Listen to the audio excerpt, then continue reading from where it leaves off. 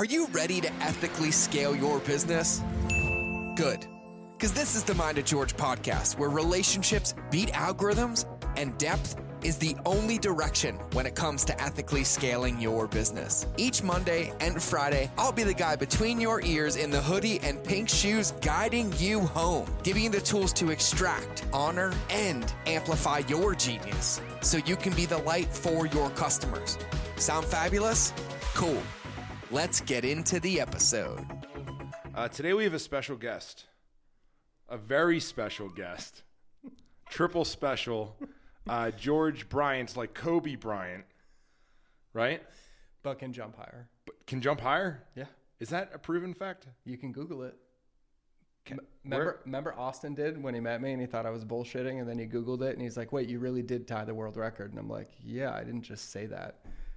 You know what? I forgot about a lot of the things you told me originally because you overwhelmed me when we first met with information about yourself. Oh, yeah. Like you were like, oh, my legs exploded. And I was like, I was trying to process what my legs exploded meaning.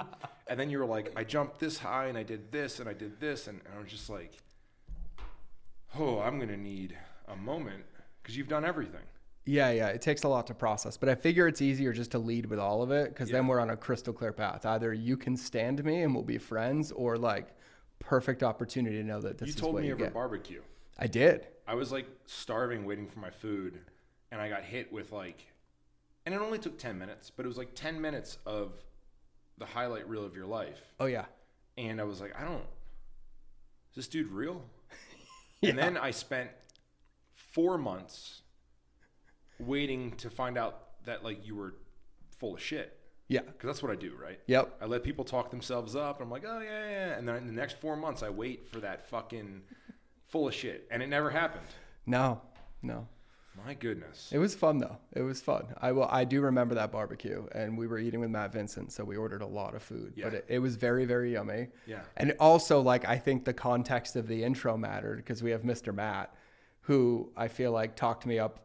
And then I was like, Matt talked you up too. And then I was like, wait, what's going on? He's like, just come meet us for lunch. And I'm like, okay, like, sure, cool. And I'm like, hi, I'm this random guy that's showing up at your office. Matt talked up. I love Matt. We've been friends for a long time.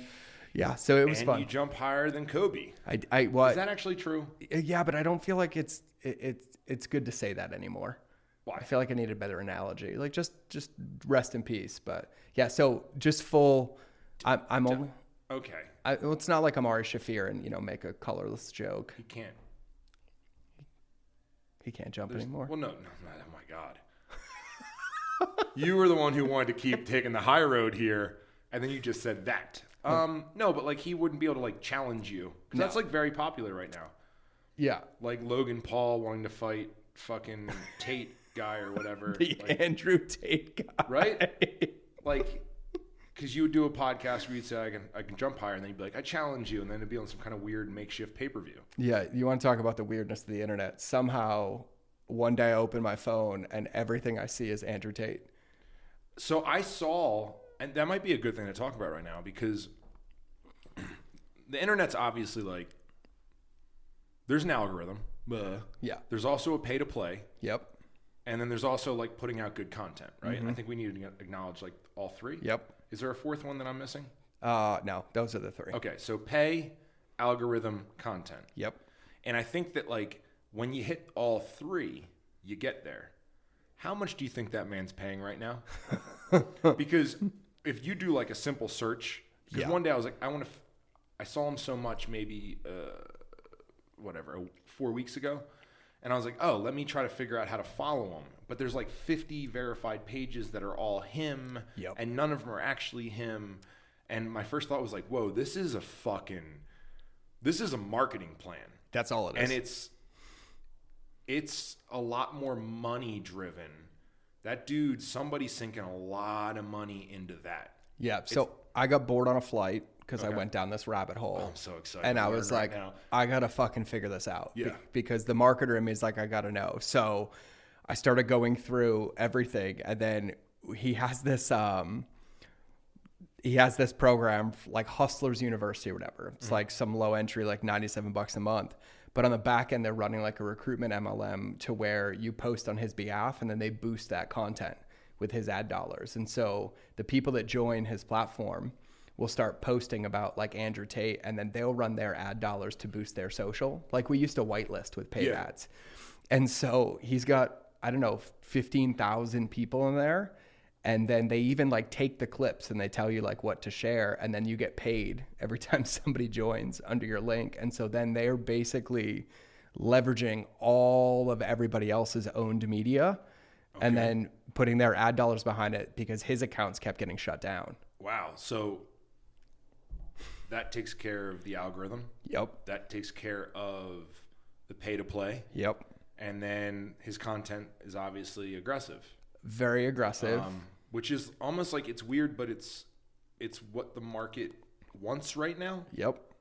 I almost said needs. The market doesn't need it. No. But the market wants it. A lot like the market wants Liver King right now. Yep. You know, I like to pride myself on being like, I saw Liver King. I think he had like 30 or 40,000 followers. And I was like, this dude's going to be somebody. Yep. Like this is, I think, you know, because there's always that opposite reaction, right? So like when you get pushed so, like I never really had a problem with vaccines. I was always like, oh, I trust vaccines. And then when that came aboard and they started like really pushing on you, I was like, now I question everything. Yes. And I think that like Liver King's the perfect dude for that. Yep. It's like, wait, so is 5G killing me? And Liver King's like, yes, electronics are killing you. Throw them in the trash out of your house. Yep. But keep your phone that you always upload on. That's I gotta, you know what, I gotta give it to him. Like the marketer in me like studies these guys for fun. love him. And I love him. Love him. What I love is the commitment to the story. Mm-hmm. Like New York City, downtown Manhattan, shirtless, pulling a sled down like Fifth Avenue, and then goes into like the studios. Same outfit, no shirt, no nothing. And no matter where he goes, he's got bull testicles and raw liver with a chef. Like that dude is committed to the story. And I love it. I do too. And I think, so I went from like watching him thinking he was somewhat committed to like, okay, he's playing a character. I get it. Yep. And I think what happened was the character like started to work and he was like, no, this is who I am now. Yeah. And I love it. I do too. He's not promoting anything bad. Nope. I don't think. Like, it's crazy because like all the chaos that he's promoting, it's like, oh, this is all crazy stuff. But when you actually break down to it, it's like, so he's telling us to sleep more, get rid of like fake shit, be more in touch with the earth and your family. Yep. It's like it's all good stuff. It's all good stuff. It's, I mean, a lot of shock value, but yeah, dude, the internet's like an interesting place right now. It is. I'm really curious where it goes because right now I feel like it's at like the pre-stages of Armageddon, but I'm enjoying the process of watching this because like in my feed I'll get Liver King, then I'll get Andrew Tate, and then I'll get nothing really of like value anymore. Yeah. It's all just monetizing attention.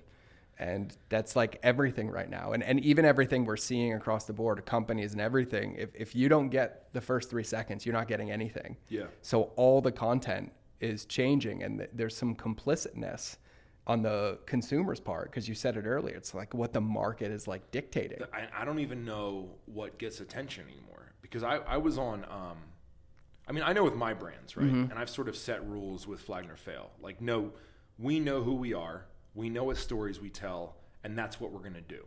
And even if it doesn't get the engagement, like, no, we're still going to shoot a 5-minute behind-the-scenes video on Frank and, like, what he's gone through in the last 15 years, whatever. That was a dope video, by the way. Like, yeah, like, we're going to do that no matter what. It doesn't matter if it doesn't drive sales. Who fucking cares? Yep. Like, we're not going to switch up what we're doing every 4 months for the algorithm. Like, there was a point in time when I thought, like, oh, we should start doing reels. We should start doing this and being fun and silly. I was like, no. I know what the brand is. But even me, I was on a plane all day yesterday and scrolling. And, like, you know how I don't even know how I get these places on Instagram anymore. Yep. I used to know, and now Instagram somehow inserts me into a different world.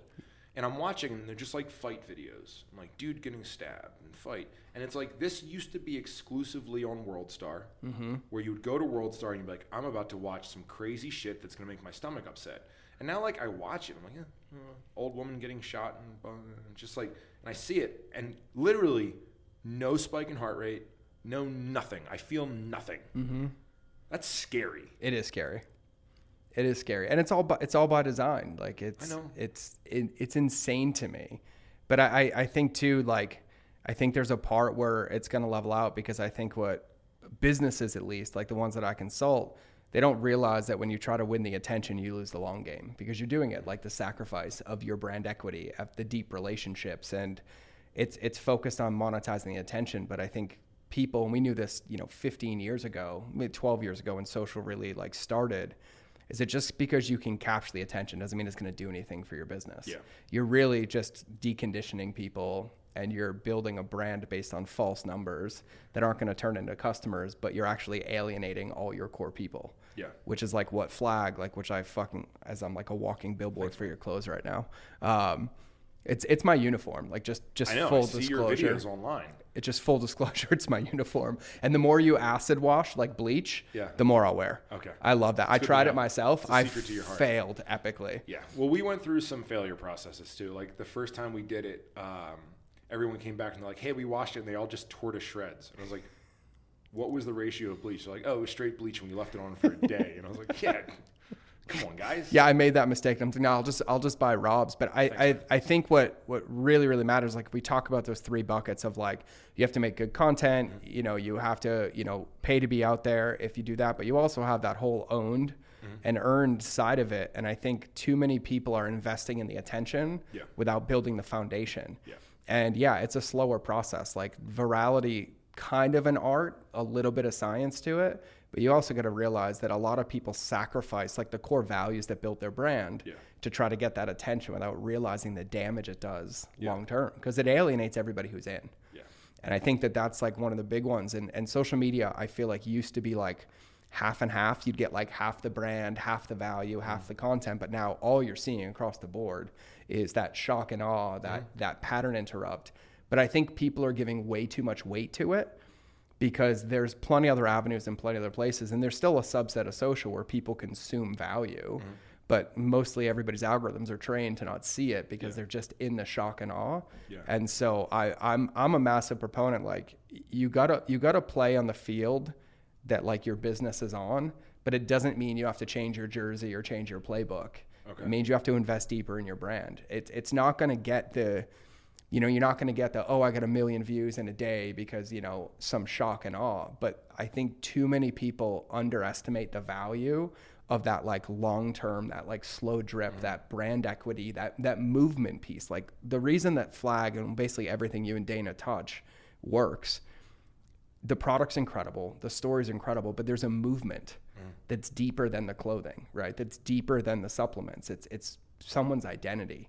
And like that is where you get endowment forever, because if you build on this attention, it's fleeting, because the moment another shock and awe video comes on that's better than yours, they're gone. And there's nothing there to do with it. And so I think people are giving way too much credence to this like shock and awe hook, like how can I get it? And they're spending 80% of their time there, even though, Pareto's principle, it's driving less than 20%. But if they spend the time building the relationships and doing the brand and helping people in the movement, then if you want to dabble in the pattern interrupt stuff, obviously within reason, whatever fits for you, then at least you have a foundation and a home for people to stick into, once that dopamine wears off, or once they realize they feel like shit, or that I remember, dude, like rotten.com, like all those old school sites, there gets a point where you're like, I can't look at this shit anymore. I don't want to be a part of it. And if you have somewhere for somebody, a movement, a brand, a story, an ecosystem, a community, regardless of platform, you'll have a place for them to go. But if everything you do is just built on that, shock, awe, pattern interrupt, I don't even know what the fuck I'm watching. Like I get looped up into the endless scroll, right? Like my wife and kids were out of town, so I'm on the couch watching Ink Master, and I'm like, and next thing you know, 90 minutes later, I've probably watched like 500 fucking reels. Yeah. And I feel like a shell of myself, and I'm like, what the fuck is going on? Yeah. Now I have a question about that, because I've been feeling that a lot recently. Yeah. And so I just went away with Dana for 4 days, right? And I noticed that a few times where I'd just be on my phone and like I'd look up and she'd just be looking at me and like not even giving me like an attitude, but just like, really, we're sitting in fucking Cabo and you're just on your phone. I'm like, well, I went to look and see what real estate, and then I ended up like, I don't have an excuse, man. I mean, what it comes down to is, no, I just I lost 8 minutes just now, and I have no clue where it went. Now, because I feel like you're like the all-knowing with a lot of this stuff. So I'm very curious as I age, because I'm aware that I need to have an understanding. I'm trying to move all of my money to real estate, so I'll be fine. Yeah. But like I also understand that I'm going to still be selling products and involved in business as I age, and I understand that I'm having a harder and harder time relating to 20-year-olds. So I feel that guilt, right? Like when I'm losing 8 minutes or 15 minutes, whatever, or even like I watched fucking the DB Cooper. Oh, I watched that too. It was great, right? But Dana was out by the pool, and then she came in. She's like, "What the fuck? Are you just gonna watch Netflix all?" I was like, "Well, it's hot, and you know what? Yeah, I don't know. I got stuck in front of the TV because I don't ever watch TV. So like, I don't know. I'm sorry. I'll come outside." Like she called me so many times on my bullshit, and I feel that guilt, right? Like you said, you feel like a shell of yourself. Yep. Do you think these 20-year-old kids, like, because we know before it, Yep. and we know that like, oh, I should be engaged in this, but that might be the only way that they see. Mm-hmm. So what I'm curious from your perspective is, in the future, from marketing perspective or how this is all going to work, where do you see that going in relation, like, because I think there is that in our generation, because we're generally the same age. Yep. There is that like that's why I watched the season of Alone. And that's why I felt that connection. My favorite show. Is because I was like, oh, I wonder how long I could stay in the woods without all this stupid technology. But I don't think the younger generation feels that. Because it's like, well, yeah, how would I feel without my legs? Like, Yep. it's part of me. Yeah. And I think about this all the time. My daughter's 17, right? Yeah. So she's in it. She's in it. And what I've noticed, just like, so the business marketing person in me, and then like the father in me, like her friends fall into one of two buckets. They are either all in on their phone or they're all out. Right. Really? Like my daughter, I think was born in the wrong lifetime, and I thought it was isolated. But when I look at her friends, right, like it'll be Friday night at like 11, and I'm like, where the fuck's my daughter? And she's like, oh, I'm hiking Oberlin tonight, or I'm out doing whatever, I'm going camping, or I'm doing whatever. And it's interesting because a couple years ago when she was like 14, 15, it was Snapchat, everything, right? Yeah. And most of her friends, they use Snapchat like texting. Yep. But what I've noticed is that she didn't like it. She felt so disconnected that she started going real life. So she uses Snapchat now to like just text with her friends. Like they take half selfies of their face, and I don't fucking get it. Mm-hmm. But then the rest of the time, like her and her friends are literally like out. They're like, let's go out, let's go hunting, let's go fishing, let's go camping. And then most of her other friend circle that like aren't into that stuff, they've kind of like separated themselves out. And my fear is knowing that the world that we live in from a marketing or business standpoint isn't going to get less consuming. It's going to get more consuming with augmented reality and virtual reality. And I feel like there's going to be a massive line of demarcation. There's going to be half the world that thinks they want to live like WALL-E. Yeah. And they want to give up whatever illusion of like safety and autonomy they have for comfort. And then there's going to be this other half that realizes, and I think we have this perspective that like the phone and the internet, like it's not fucking real. Yeah. It doesn't exist. Like you get nothing out of it. And in marketing, it's really, really funny because like one of the companies I own, our subset of customers is 15 to 24. And then another one I own is 40 plus. And my company, Gel Blaster, gives me hope. Because like our tagline as a company is like, let's take it outside, like get outside. Yeah. And it's interesting because if you asked me 6 months ago, I would have been like, we're fucked. Like we are genuinely fucked. Like people are just going to live on their phones. Oh, okay. This is where we're going. Now it's really, really interesting because one of the reasons our company is doing so well is because of all the organic buy-in that we're getting from people, because they get to have this experience outside and they realize like what they're missing. And so what we're doing is we want to bridge the gap. So like our 5-year vision is to build Halo in real life, to where you have our toy guns, but the augmented reality sets the field in your backyard and you can play with people all over the world, but you're outside and you're playing. And we're already building the tech right now. All right. And it's incredible, but in the lens of marketing, I am noticing things that are very different. Like when we look at social media or things like that, if we make anything more than 10 seconds in that company, nobody sees it. Like nobody engages with it. They don't do anything with it. They want these like quick hits of dopamine.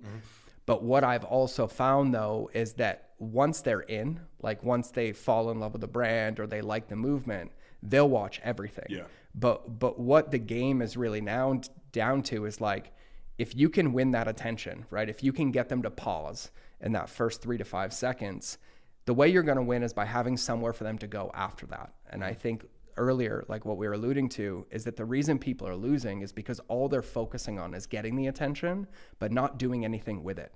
And I understand how this game goes, because we'll be scrolling and be like, fuck my life, I want my life back. Just like people will hit a threshold for how many times they can skip that endless scroll before they want something deeper. And I feel like innately as human beings, biologically, we're community creatures. Like we thrive off people. And I also think that people realize that, and more so now than I thought before, I think COVID was actually a gift for people to realize that the internet's not real. Yeah. But I think a lot of people have that yearning for like human connection, and they'll remember the one, or they'll remember the content, or they'll remember the brand that had something deeper than just their attention. And that's what they'll go back to from a social trigger perspective. And so it will be really interesting to see. I mean, but we know Instagram's not going away. TikTok's not going away. Fucking Google is investing literally hundreds of millions of dollars to try to make shorts better now, because they understand the power of this short content. Yeah. And so the attention getting platforms and the mediums are not going away. But I think the way to win, and this is what gives me hope, is that if you're going to play in that field, that's the field that exists. Just have something deeper for people to go, because I think innately, as the internet gets deeper, as people like literally, I mean, there's people in fucking, Asian countries that don't leave. They live in this like digital world. And I think that's going to end up being a small subset, but I think people are going to start wanting people. And a lot of people are going to lose, because all they did is they built their brand, they built their ethos, they built their everything on, fuck Jerry moments and world star moments. And then when that paradigm changes, in whatever way it changes, there's going to be nowhere for them to go. And so I have hope because of my daughter. And that's cool to hear. It's interesting too, because like, if prior to me owning part of Gel Blaster, I would have been like, oh, that whole generation's fucked. Yeah. But we go to trade shows, we have people come out, and we get so many messages from kids that are like playing outside, and like, I love this. Like, this is so much better than a video game. And I feel like one of the problems is that everybody's just accepted that like that's where everything's going. Yeah. And there aren't a lot of options that exist. Right? Like everything is now built on like getting on more video game platforms, getting on more endless scrolls. And there isn't really a big market of like, oh, well, you could go do this outside, or you could go do this. And I feel like it's just a lack of choice right now, because that's the only thing that they know to be true. And so one of the things that we're noticing, and this is why we're investing so heavily in it, is that it's not that people don't want to connect. It's that they don't know that they can, because they're inundated with dopamine, disconnection on your phone, and there's no other avenue for them to take. And so all these experience-based things, like we go back like, 8 to 10 years before like Instagram was up and Facebook was up. How did we sell our products? How did we get people in? We would create experiences. We'd go to trade shows, we'd go to events, and now they're starting to come back. And I think the faster people realize that, life happens, and when you can create that connection point, you can then utilize social media. You can utilize basically the current addiction in the market to bridge that gap into a real world experience. And I think that that's where people are going to win. But I think if everybody thinks that like, oh, it just exists on the internet, or I'll just do it on this platform, that's where you're going to lose. Because I don't know what's going to happen, right? Like, who knows if TikTok's even going to be around for fucking 90 more days? Because after Joe Rogan read their terms of service on his podcast, every media outlet picked it up. But I also think it's different markets. For sure. I think that like I agree. First of all, I want to talk about everything you just said. Yeah, sure. Beautiful, and it felt really good to hear. Yeah. And I completely agree. Yeah. So why we're friends. Yeah, we agree on almost everything. I can't think of anything we don't agree Actually, on. I can't think of anything we don't Eventually, agree on there's either. going to be something, and then we're at the fight in the street. And you're gonna, and what's gonna happen is I'm gonna swing at you, and you're gonna jump over me, yep. and land behind me, and then shove me on the ground, and I'm gonna be like, "Damn, I can't fight this dude." But I feel Look like how we high should jump. plan it and then have Liver King narrate it, and then we can have Andrew Tate do the breakdown. Oh my goodness, this is a pretty high end production going on here. You know? Jeez.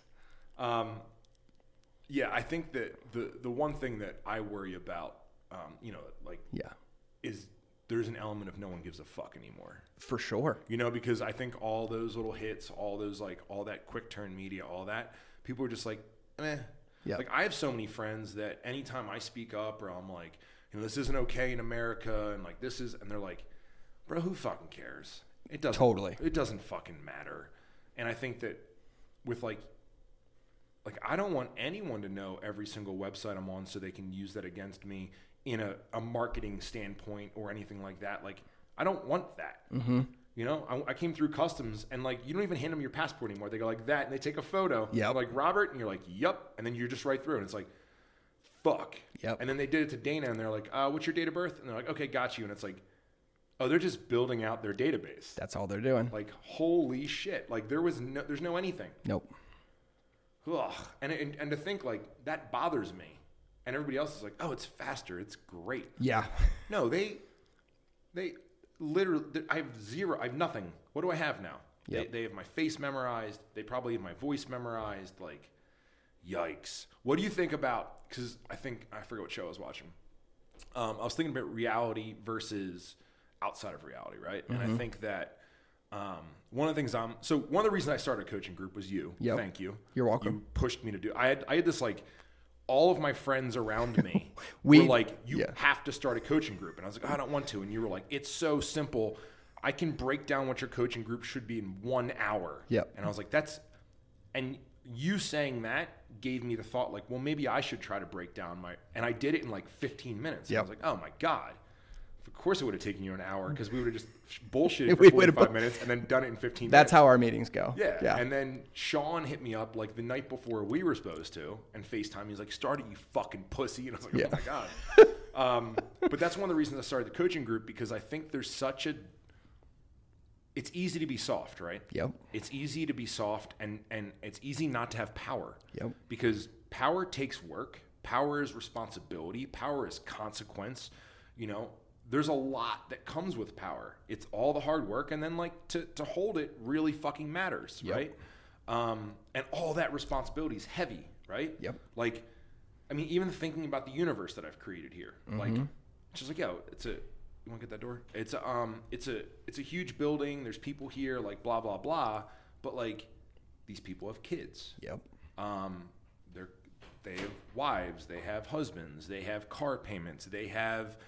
If their kid has to get new shoes for basketball practice, like, and I send them home a day early because we don't have as much sales to fill, maybe it's harder to buy shoes, which creates more stress on a relationship, which then affects the child. So like, I realized that like, yeah, I've built, I got lights and I've got fucking 911s in this building and all this shit. And like, I'm on the internet just saying whatever I want. But like, when I really step back and it's like, there's a lot of responsibility here. Yeah. And it can keep you up at night and it can stress you out and you can fall into overanalyzing things. And I think what I realized was life's hard. Yep. Life is hard and life is getting harder. Yep. Because you're inundated with options now. And I think that the options are just so aggressive and everything marketing and everyone's winning in crypto and winning in NFTs and winning, like, how much time I spent thinking, like, should I do an NFT? Everyone's telling me to do an NFT. And the answer all along was like, no. Yep.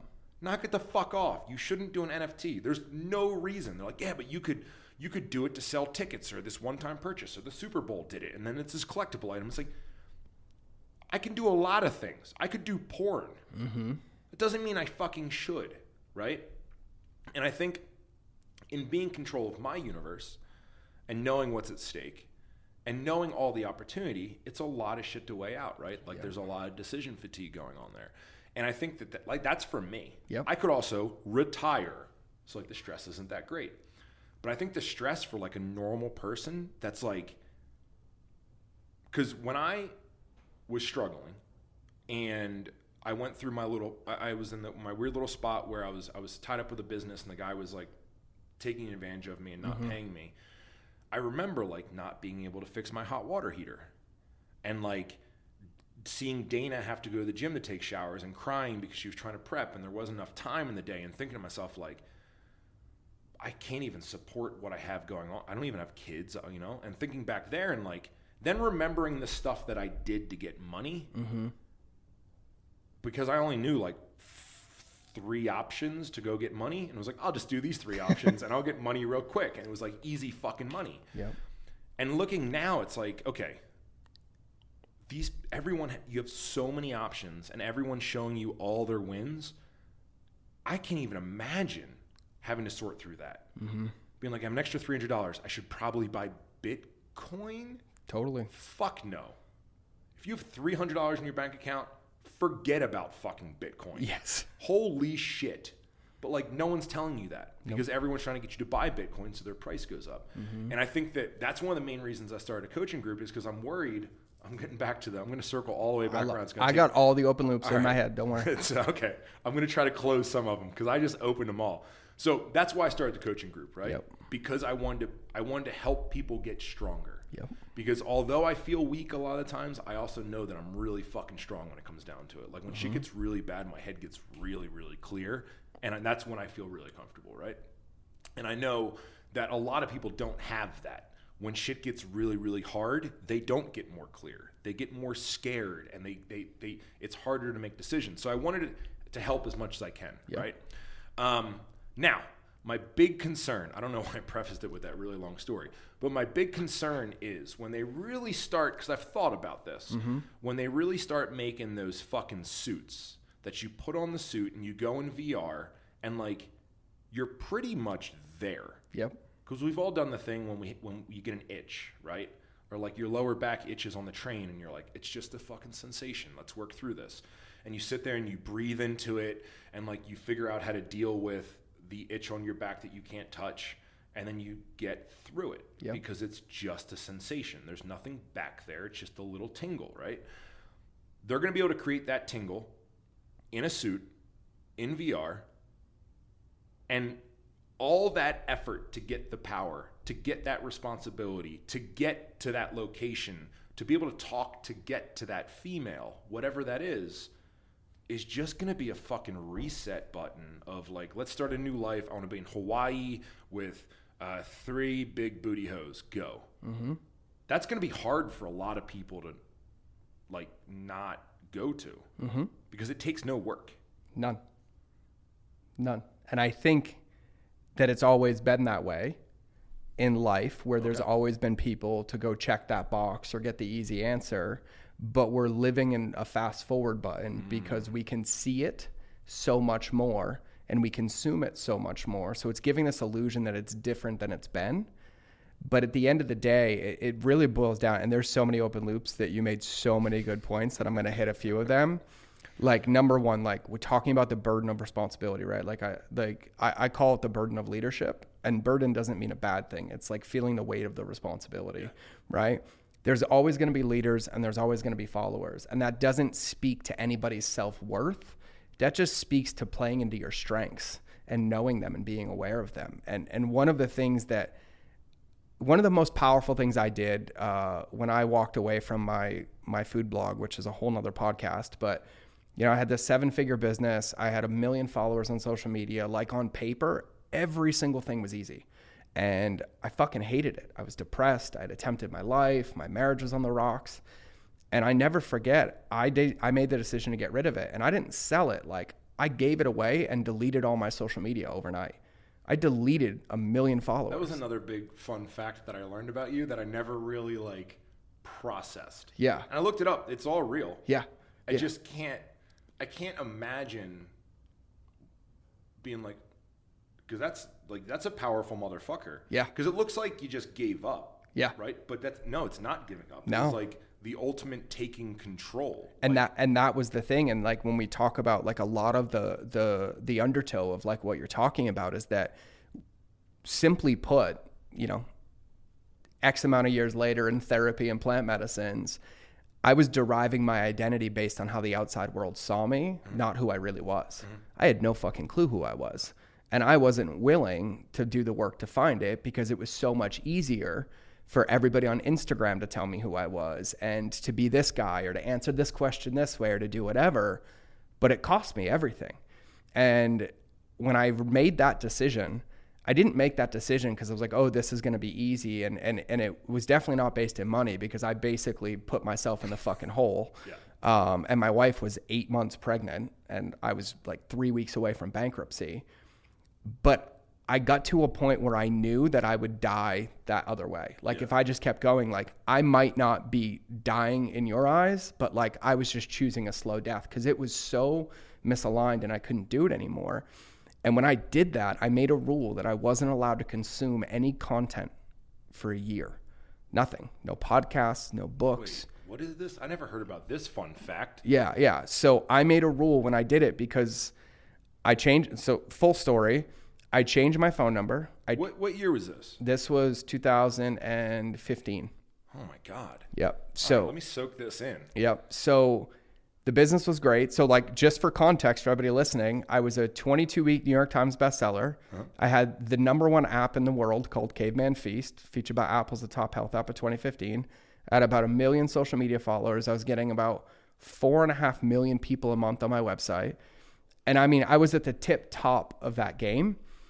And the higher I got, the more miserable I got. Like I was just literally, I was a slave to everybody else but myself. Mm-hmm. It wasn't who do I want to be today? It was like, who does the world need me to be to keep putting food on my family's table? And I luckily got to a point where I was like, I can't do this anymore. But it wasn't an overnight decision. This was 18 months. And I mean, I went down to Costa Rica. I spent 7 days in silence. And every time I sat, I was just met with the same thing. I was like, this thing is not me. It's fucking killing me. And my wife didn't want me to do it. Like every one of my friends told me I was a psycho, and that's how I knew it was the right decision. And I can honestly say that I was 34 years old, 33 years old. In my entire life, that was the first decision that I'd ever made that was wholeheartedly just for me.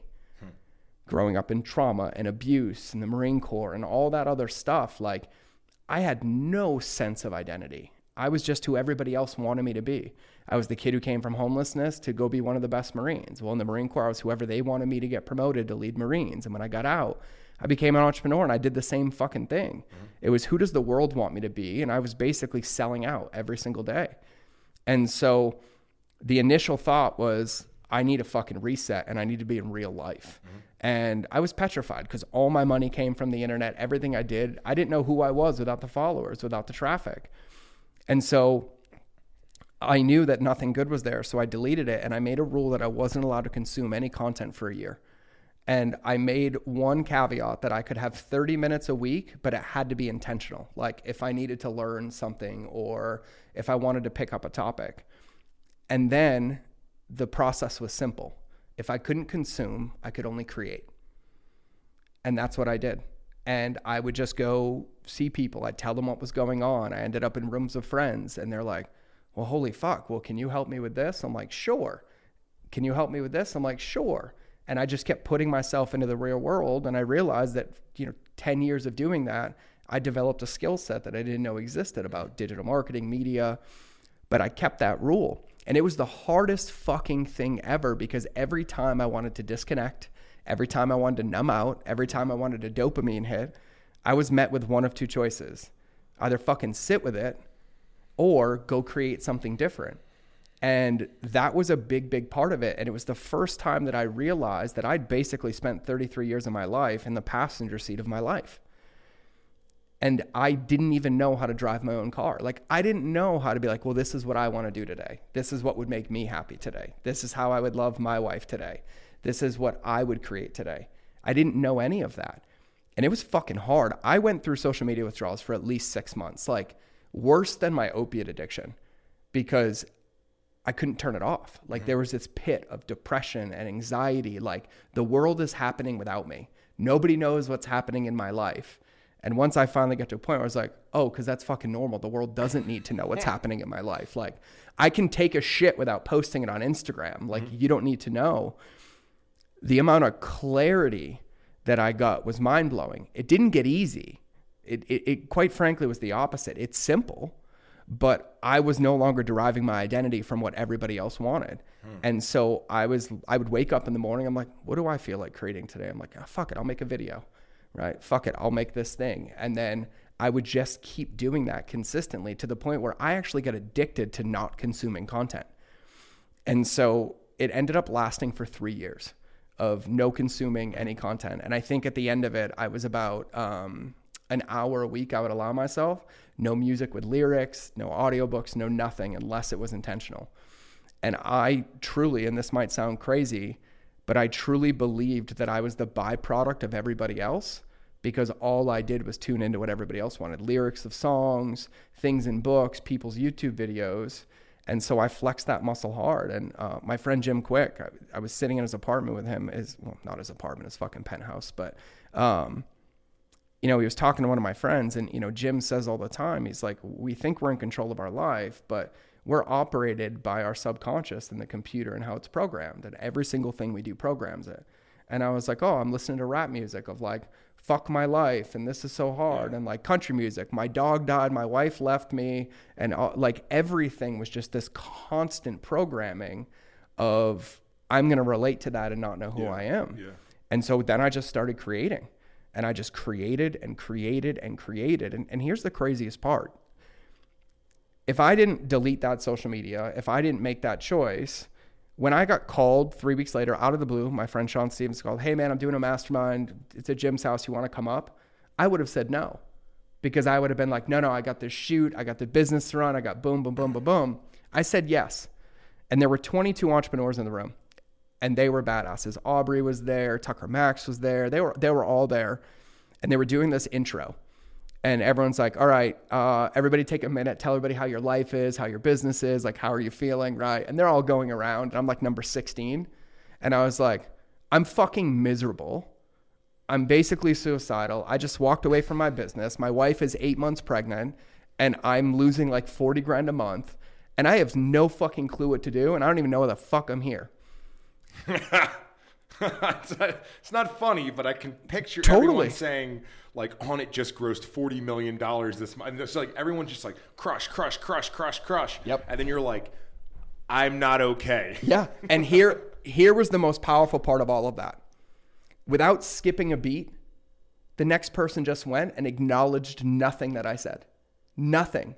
Nobody said, oh, do you want to talk about it? Nothing. Just like fucking pretended it didn't happen. And then they all went around the room. And then it was like, I didn't share. Like, it was the craziest fucking thing, because it was just a minute of sharing. So nobody was going back and forth. Nobody was interacting. Huh. But you want to know what the crazy part is that I sat in the room, and about 4 hours later, they started getting into content. And they were talking about, I'll never forget Facebook and how Facebook's broken because the algorithm changed. Nobody can grow, right? But the most beautiful thing for me is that, like, in that moment, I got to be myself, and I was dead honest. And it didn't matter what they said, but it kind of bought me this permission slip to just be authentic. And then no shit, somebody asked a question. I was like, that's a dumb answer. And they're like, well, what would you do? And I was like, give me the fucking marker. And I like mapped it out, and they were like, what the fuck? And of the 22 people in the room, 20 of them hired me. I'd never been a consultant, and they all came up to me and they're like, hey, can you help my team with this? I'm like, yeah, when do you want to book a call? And they're like, how much? I'm like, for what? And they're like, to pay you. I'm like, why would you pay me? And they're like, because this is valuable. I'm like, yeah, but I'm not doing it for you. And they're like, you don't need to fucking do it for me. I have a team. I need them to know. And so like I accidentally became a consultant. And it's only because I put myself in the room, but I was willing to be like radically fucking honest. Yeah. And an open thread in what you were talking about with like this, what I call the burden of leadership, is that the number one secret is to be self-aware and integrally self-aware. There are big fucking holes in my game. Big holes in my game. I'm a horrible CEO because I will just keep on the vision and I will run people over until we get there. That's not good for morale. No. And so I have a CEO and I don't pretend to be one, right? And I know that like consistency on things I don't enjoy is not my strong suit. Like I won't let anyone near my calendar. And if more than 2 things are my calendar, I start to get fucking anxiety. I'm like, no, I need freedom, right? Yeah. But the big part of this game is that, like, for me, when I think about the burden of leadership, it's just this deep responsibility, right? And it is our responsibility to be aware, like to be aware of where our strengths are, where our shortcomings are. But it doesn't mean when we acknowledge the whole that there's anything bad and wrong with us. It just means that we have a choice. We can either go flex that muscle and say, I want to get better at it, or that's not a muscle that I ever want to work.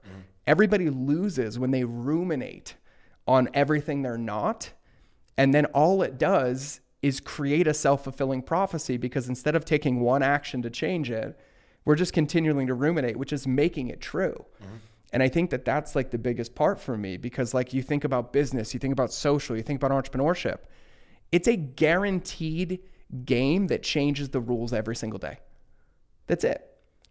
And the only illusion that people create, they create this illusion of safety that like, oh, it worked on Instagram, it's going to work next week, or it worked this one time, it's going to work next week. The faster you realize that it fucking breaks every day, and your value as an entrepreneur is not in your ability to master a platform, it's to master yourself. So whatever platform changes or whatever rule is changed, that you have the confidence to try something until it works.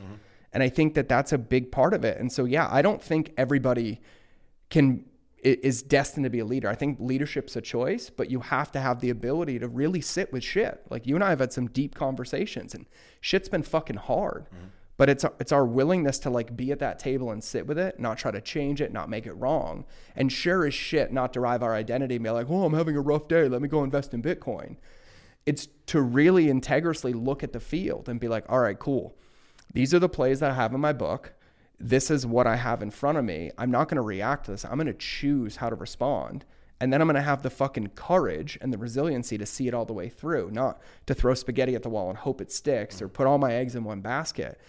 And in that lens, I think there is going to be a subset of people that fucking put on the suit and itch their back and get it scratched that way. But I feel like it's always been that way. People hitting the easy button. It's easier to get fast food. It's easier to not go to the gym. I mean, the lens has changed, but the core belief is the same. And I think that it's the people that are willing to take the chance and willing to stand for something different that's always going to create that dichotomy, or that yin and the yang and the balance, because I don't think it's any different. But I think every time somebody believes it's going to be that way, they're basically just advocating their choice to win. Because if you think that that's how it is and you believe it's going to be that way, then you might as well just fucking buy the AR suit now and sit in your chair. Right? But it's like anything that you touch or that you put your heart into, it doesn't fucking work because you're like, here's the playbook to launch Flag Nor Fail, and I'm going to follow it to a T and it's going to work. You're like, here's an idea and I'm going to run with it. And if it doesn't work, I'm going to call an audible, and I'm going to call as many fucking audibles as required until it works. And if we extract our identity or our beliefs based on the amount of likes we get or what our friends tell us or what they say we should be, it's just a guaranteed lose-lose game. It's like cementing your fucking feet down and getting upset that you can't step. It doesn't work. It doesn't work. And my buddy Alex Sharfin says this the best to summarize entrepreneurship, and I butcher the shit out of it, but it's such a good idea. He's like, entrepreneurs give up their 9 to 5 to go out into the future, to create something that's never been created before, and then have the courage to come back today and build it. And like with your coaching, like I love your fucking getting clarity on your coaching where you're helping people with, like, what we have to understand is that this is a game where the rules change every day, and the only guarantee is you're gonna lose. It just matters that when you lose, you extract a lesson, you don't repeat the behavior, and you try something again. Like, this is a game of attrition. It's a game of reps. And the more you practice it, the better you get. And I got stuck for so long trying to do it the perfect way or do it the right way or how everybody thought I should, or that's how they did a funnel, or that's the course that they made. And all I would do was create the same results they had, and I never broke through it, because you can't copy somebody else's shit. It has to be original. That's your unique gift. And so now I'm just like, fuck it. If I have an idea, let's go. If it breaks, it breaks. If it works, it works. But I think too many people get comfortable in this illusion of safety, like the right amount of evidence or the right amount of information or the perfect funnel or the perfect blank is going to show up. And it's not. And every day you choose that, you're just delaying your success. But if you're like, today is the day I'm going to do fucking one thing. If all I can do is stop watching DB Cooper Alone, but I'm already caught up on Alone. And in this moment, I'm fucking riddled with anxiety. I'm addicted to my phone. I can't get off Instagram, and stop and be like, well, what's one fucking thing that guarantees I'll be one step closer to my goal?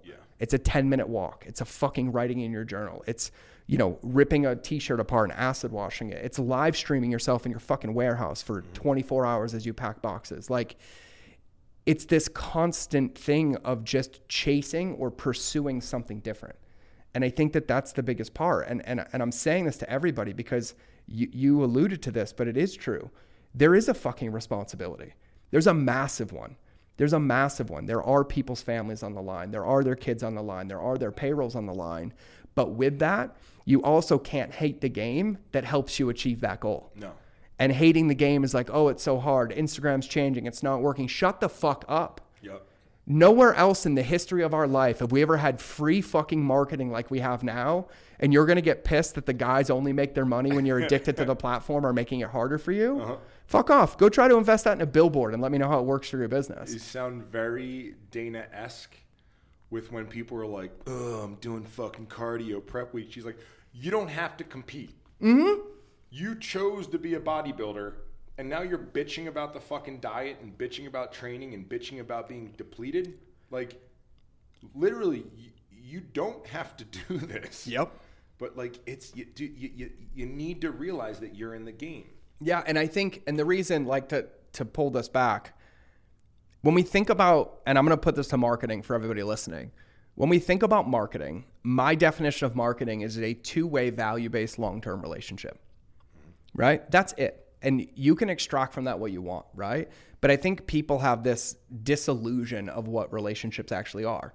And like, I think about our relationship. There's seasons where we'll text every day for a week. Yeah. There's seasons where I'll see you almost every other day for 2 weeks. Yep. And then there'll be 3 months where we're both on the road, we're slammed, we're not texting, we're not talking. And the moment we come back together. That's what this one was. That's exactly what this is. I haven't seen you in 3 months, and we haven't spoken 3 months. No. And like, my excuse to talk to you was like, well, what if I asked him to do a podcast and then at least we could talk, right? Yeah, and then I feel like through osmosis, because Lindsay and Dana, I was like, we're still good. Yeah. Like, yeah. I did the same thing. I was like, well, Lindsay and Dana are talking, so that's sort of like, it's the same thing. But I think in understanding that, like, when you understand at the core of what it is, I think a lot of people lose in marketing because they have a misrepresentation of what it is, right? And at the end of the day, even when AI comes in, even when machine learning comes in, like, I'll for sure say this right now. I don't foresee any point in my life in the next 30 years where I would willingly let AI make a credit card purchase on my behalf. Or I would literally let AI decide if, like, that's a good school for my son to go to. Like, there's a part of human autonomy that I believe that no matter how good it gets, there's this level of control. I'm trying to think if you're doing that already somehow. Like, I want to, like, be that guy. It's like, well, what about this? I know, but that's more of, like, some of your audience. Mine doesn't play that way. Subscription based, or but like something sort of already where decisions are being made for you. Yeah, for sure. But what I think what most people don't understand is the value of human input. Oh, yeah. Right? There's this part of, like, even if you wanted to live like Wall-E, there's a part of you that's choosing to live like Wall-E. That's autonomy, right? And we want those choices. And at the end of the day, human beings drive every decision, every single one of them. And if you understand that in the lens of marketing, you have to understand that in order for that to be effective, you can't transact. You have to build relationships, right? And I watch these people bitching and complaining and doing all of it. And they're like, oh, the algorithm's not working. Nobody's seeing my content. I'm like, well, 11 people commented and you didn't fucking respond. What, do you want them to give you 240 more that won't comment? That was one thing.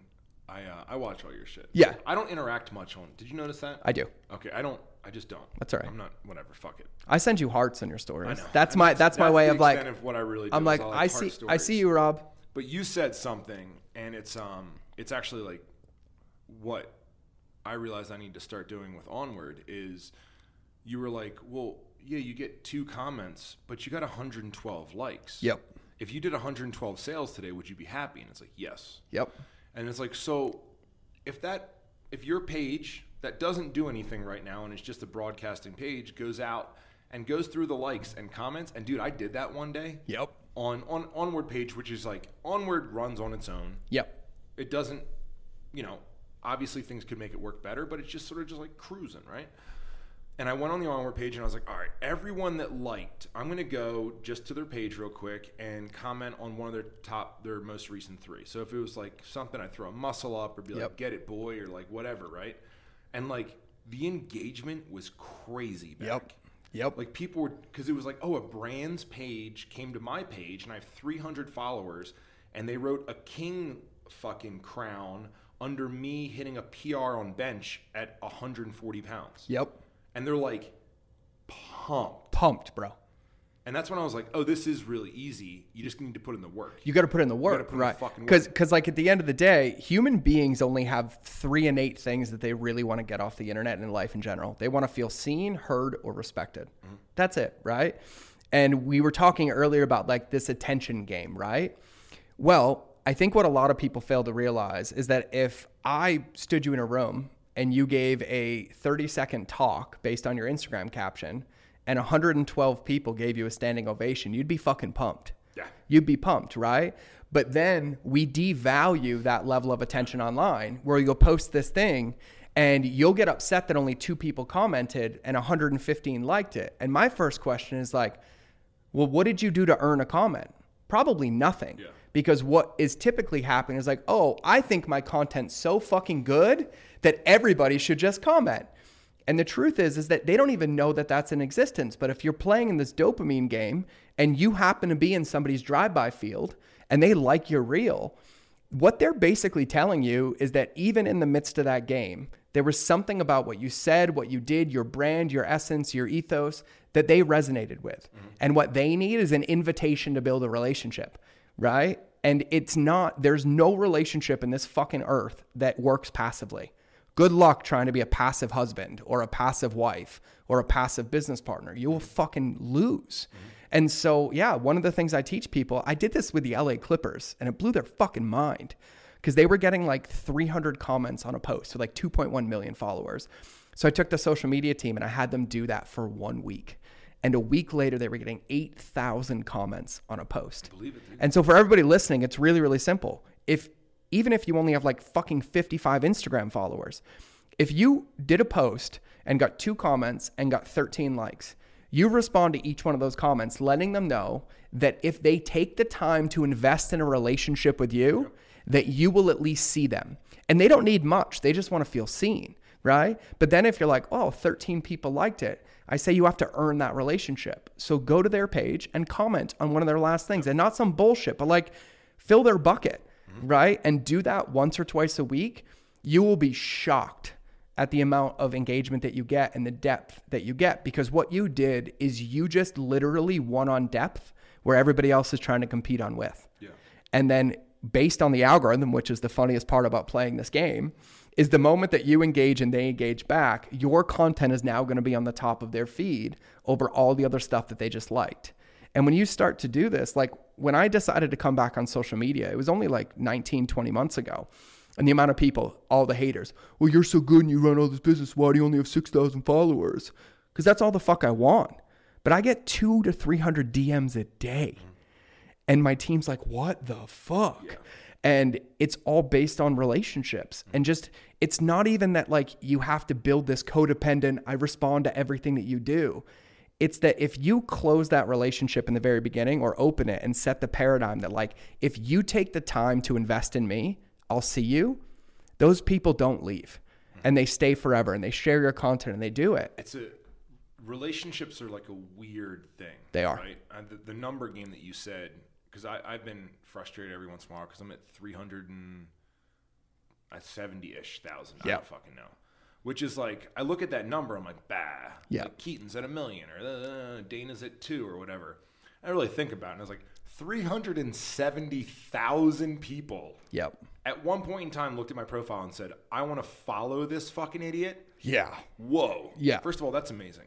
Now, where the relationship thing and the value of a relationship really hit me hard was in Land and Ammo. When Land and Ammo, we released our songs, right? Fucking love that song. All of them. Because releasing it, I knew it wasn't going to do as good as my other music. Because it's a different genre, right? Just a little bit. Yeah, it's fucking folk music with me yelling. It's so incredible. It's a really interesting blend where like, I don't fucking get, whatever. And we talked a little bit about expectations. Yep. Jake and I was like, I don't want to go in with expectations. And it was a week of it. And I came out the other side, and I'm not going to name drop it all here, but I heard stories of like 3 or 4 different people showing my music to someone else. And like who the person showing the music was, I have immense respect for. Yep. And then they're showing it to somebody who like is at the top of the top famous wise. Yep. And I'm like, wait a second. So I don't have the attention of relationships that don't matter, but the quality of the relationships that are sharing my songs, all of a sudden it's like, I went back and I told Jake, I was like, just a matter of time. Yep. I was like, these songs are getting shared, but the quality of people that are sharing these songs to each other and the amount of impact and reach that they have, yikes. Yep. Let's just keep doing it, man. Yep. We're not going to see it right now, right? 1000%. Learning the same thing with influencers, and we just started picking up people for Flag Nor Fail. Yeah. You know who is our bests are the girls and the guys with fucking 5,000 followers. Yeah. And the comments aren't even there. Yep. But it's the fucking DMs. Yep. It's their responding to DMs. It Yep. makes you feel real. The same reason, like when I reach out to a watch company, I reached out to Koros and Garmin. Yeah. Yep. Right? And I was between watches and I was going to start running, and they were like, oh, you should get a fucking, you should get a Garmin, or you should get a Koros, or blah, yeah. blah, blah. And like reaching back and forth, and both companies responded to me. Yep. And Koros tried a little bit better. Oh yeah. And they just an ounce better, and I was like, I'm buying that's what I'm getting. Bro. And I like, see you later, Garmin. This is like the simplest way to do it, is that the easiest way to win is just to go one level deeper than the person before you. And it's not hard. Like here's another hack. Like everyone's like, my team would be like, we got 40 new followers yesterday, and then the next day we get 300 more. All I do is when somebody follows me, I shoot them a 6-second video on Instagram saying, hey, there's a lot of people you'd be paying attention to, and I don't know why the fuck you chose me, but I do just want to say thank you. And then literally the next day, like 6 of their friends follow me because they told them about it. Yeah. Right. And I think I think people really overvalue attention and undervalue the relationships. And when we really, one more time, people please. overvalue the attention and undervalue the relationships. And so when we think about it, even like marketing, we'll use science this one. Over 86% of marketing is word of mouth. Okay. There's only one of 5 reasons that somebody shares: humor, credibility, education, social status, and controversy. And if you go scroll through social right now, everything you see shared is in one of those 5 buckets: humor, credibility, education, social status, and controversy, right? And so we have to understand that if we want people to share, we have to give them ammunition to share. Yeah. And if our ammunition is, oh, I'm going to run a broadcast channel that does nothing to help you do it, nobody can talk about it.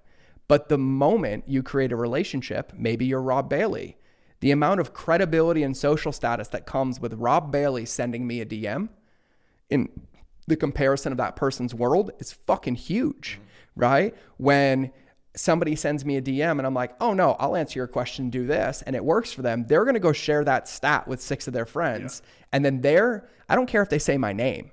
I care that they remember who told them. Yeah. Right. And I think that people don't understand that. And the average consumer in a 60-second conversation gives 8 to 10 brand recommendations without even knowing it.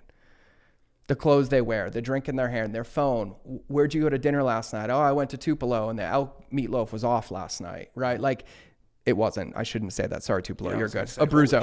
Abruzzo's great too. Mama Blanco's pissed me off the other day. Oh, yeah. So, Yeah. They were out of fucking street corn, those sons of bitches. Well, luckily, my daughter is friends with the owner's daughter. Uh-huh. And so I literally got home and bitched. And I was like, give me Malia's number.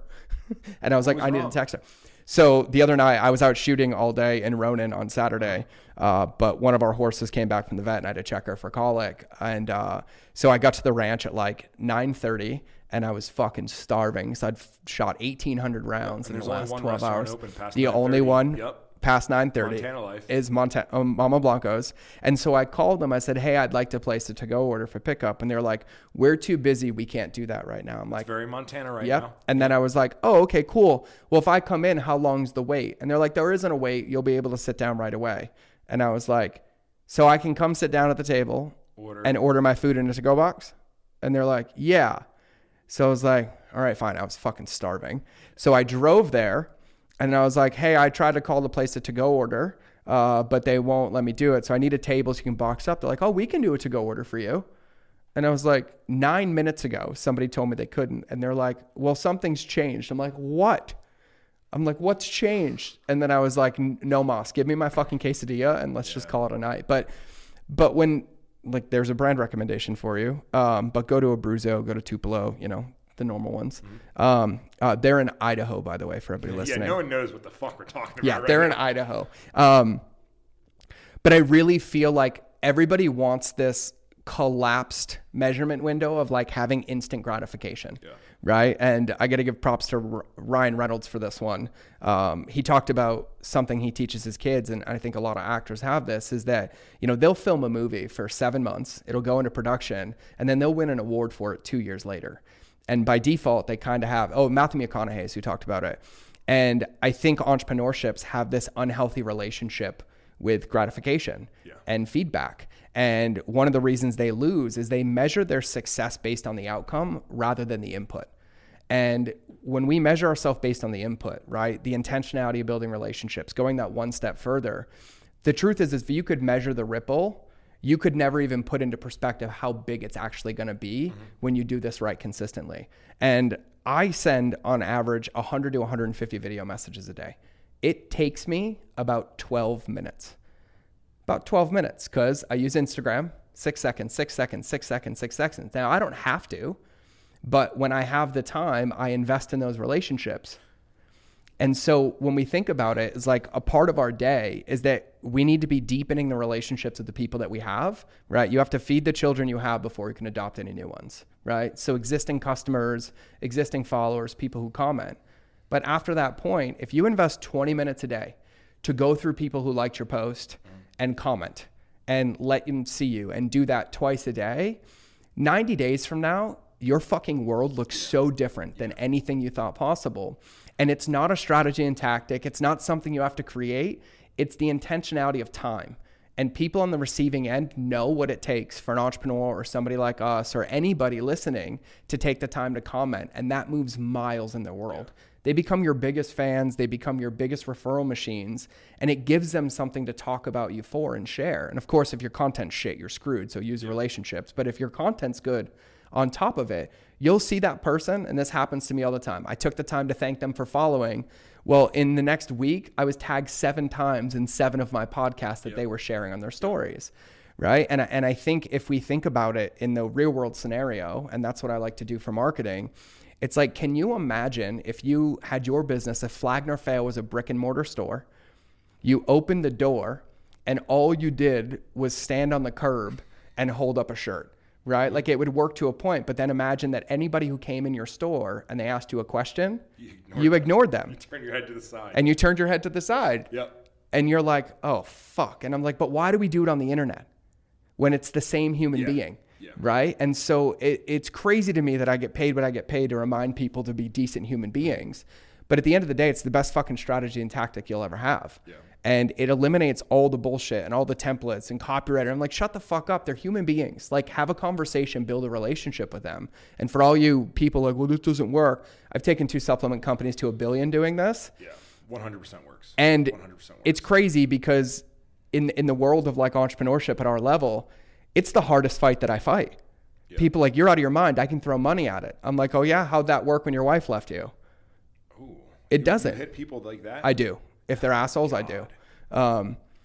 But I also get paid to be honest. Yourself right now. But like that's the biggest part. And I think what ends up happening, I know, is people like, my shit's not working. My shit's not working. My shit's not working.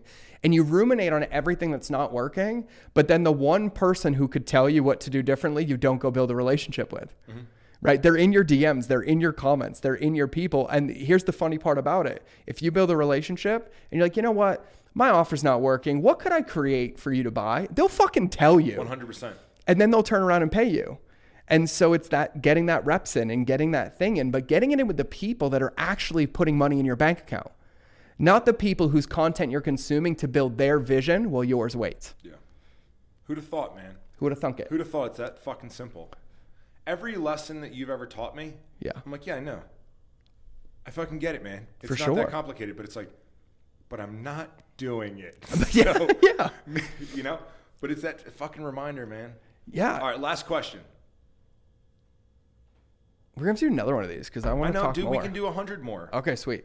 Dude, that's why I'm cutting it short right now. I'm damn it. fully aware I'm cutting it short, Okay. but I'm fully aware that gives me another episode with you. Yeah, if I had a key card, I'd be here more. We can't overwhelm. But it's not like you I don't need even one. need a key card. You get in somehow. It's one of your skill sets.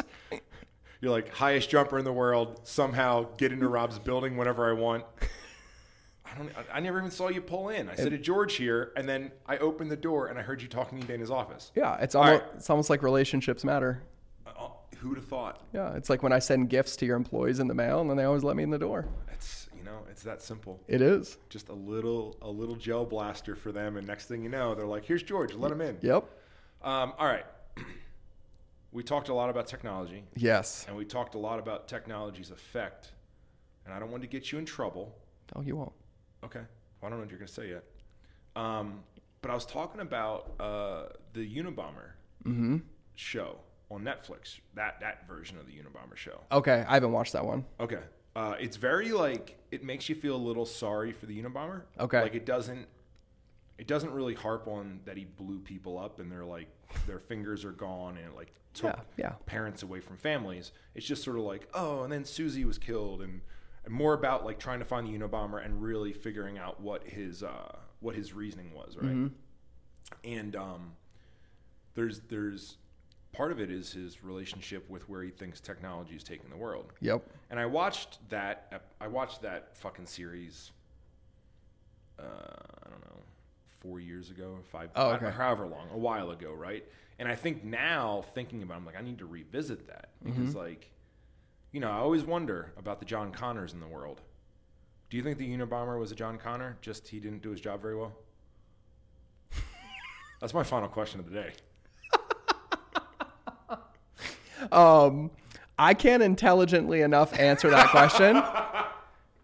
John Connor from the Terminator? Yeah. What other John Connor is there? Well, I don't know. I'm just if making sure there's one. Fucking John Connor, and you're someone other than the Terminator John Connor. That's a rough life. I think there's something to be said in this though. I feel like technology can either be a tool or a weapon. Yep. But it really depends on who's wielding it and how. And I think that's the more important conversation. It goes all the way back to the people that are going to willingly have that itch scratched or hit the button for the next girl or swipe right for the next one. And the people like, oh, I get that this is here. And if I choose to use it in that moment, I'll use it, but it's not my identity or where I get all my stuff.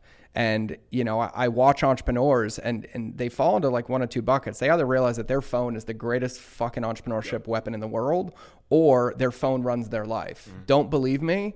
Take a screenshot of your screen time and send it to me in a DM and I'll find you all the money you want when it comes to your business, right? And I think it's always going to come down to the intentionality of how it's used. The gym can be a weapon or it can be a tool. People can overtrain, get rhabdo, beat the fuck out of themselves training correctly, or it can be a tool to accomplish a goal. I wouldn't be talking to you without social media. 1,000%. Right now. I love it. I love it. There's zero possibility for sure. For sure. Yeah. I mean, unless I was somebody else in the Valley who stalked you, but that's for another podcast. Yeah, but Yeah. I never did see him in the first place. No. But he watches me. He watches, man. Or he says he watches me. It's weird having a stalker. It's weird having a stalker that's on Joe Rogan 3 times a year. Yeah. For sure. It's don't you have better things to watch than me? Yeah. But I love him. But yeah. Andy, I love you, man. And yeah, it's an incredible tool. And I think at the end of the day, even coming all the way back to what we talked about, feeling like a shell of myself if I get wrapped up into that thing, right? It's when those moments happen, you have to find yourself again, whether that's a hard workout, cold therapy, a walk, a meditation. But we have to respond and choose how to drive our car every day. And that phone can kill you, but it can also make you a centimillionaire or a billionaire. Yep. But it really depends on your mindset when it's in your hand. And I get falling into it all the time. I mean, I call up my daughter. I'm like, have you been taking a shit for 90 minutes? And she's like, no, I'm on TikTok. I'm like, are your fucking legs numb? At this point, I'm old. My legs fall asleep. Yeah, for sure. And so it's just the intentionality of it. There's no perfect part of this game. I think it's the perfect pursuit of progress to where it's fuck. Okay, cool. You know what? I'm going to delete the app off my phone for a week, or I'm going to move Audible into the spot of Instagram, right? Or I'm going to make a rule that, you know what, I have to, one of my favorite things now is my new methodologies. I have to earn the right to consume. And so I love listening to podcasts, right? Like I love consuming my friends' content, but now I put it as a barrier of entry. If I want to consume a podcast, I have to create 2 of my own. If I want to go scroll on social, I need to make 3 reels. If I want to go read something, I need to write something in my business first. And so now I make creation the barrier of entry into my dopamine. I like it. And it also changes the relationship with my dopamine because I'm coming in like, oh, I accomplished this today, or I did this already. And I'm not trying to find my identity in these things that are like outside of myself. And so I love the internet. I love social. I love the Liver Kings. I love all of it. And I really feel like we get to choose. Is it a performance enhancing drug or is it the detriment to our success? Yeah. Jeez. All right. That's it. 2 more questions. Where do they find you? Oh, yeah. Easiest place, my podcast, which is called The Mind of George. Our new website's up. It's dope. Really? First website I'm proud of in the last 15 years. Oh my God. Really good then. Yeah, no, it's pretty good. There's a lot of pink on it. Of course. Lots of pink. No, the pink shoes are in the car. What are the glasses? I know. I knew there was pink. So my podcast is called The Mind of George Show. It's on every single platform. And then in congruence to what I teach, I'll make it really easy for you. If you want to shoot me a DM on Instagram, you will do no work whatsoever. I will send you the top 10 podcasts. I'll send you the customer journey training, or I'll answer any one of your questions if I opened up any loop. Very true. And so shoot me a DM on Instagram. My Instagram is It's George Bryant. So ITS and then George Bryant. The It's is included because that realtor in Michigan that's 80 won't give me the Instagram. Guy's squatting on it. But it's George Bryant. But seriously, if I open any loops, if you have any questions, if you want to tell me I'm a kook, whatever, it fills my bucket the same. Shoot me a DM on Instagram. And if I have a resource or support, I can send you in that direction. Awesome. And the last question, so is he John Connor and just did a bad job? I think there's some potentiality to that. Thank goodness. Yeah. All right, guys, thank you. And I'm going to have George back because George and I could talk for 3 more days. But I'm hungry. And that's how my life operates. When I get hungry, I stop things. All right, guys, thank you. Thank you for listening to another episode of The Mind of George Show. Please make sure you subscribe on your favorite channel that you listen to, whether it's in the car, on your run, or in front of the television. Make sure you leave a review to help other people know how much you love the show, and quite frankly, help me know how much you love the show because I read them all. And if you want 5-minute daily insider nuggets on business, marketing, leadership, mindset, or any other tool that you would need to build and scale your company, make sure you register for my invite-only newsletter. I call it the Lightkeeper Lessons. I hold nothing back here, and I share everything that works for me, my friends and mentors, and thousands of my students around the world to thrive in life and keep our lighthouses shining brightly. We will eventually be charging for this, but for now, for you, because you're listening to the podcast, it's free. So if you want to sign up, go to www.lightkeeper.club, fill out the application, and then check your inbox because it's magic. You actually have to open the emails to get the gifts inside. Otherwise, you can get access to my Relationships Beats Algorithms Facebook community and other free resources on the website. So just go to www.mindofgeorge.com, and I'll see you in the next episode.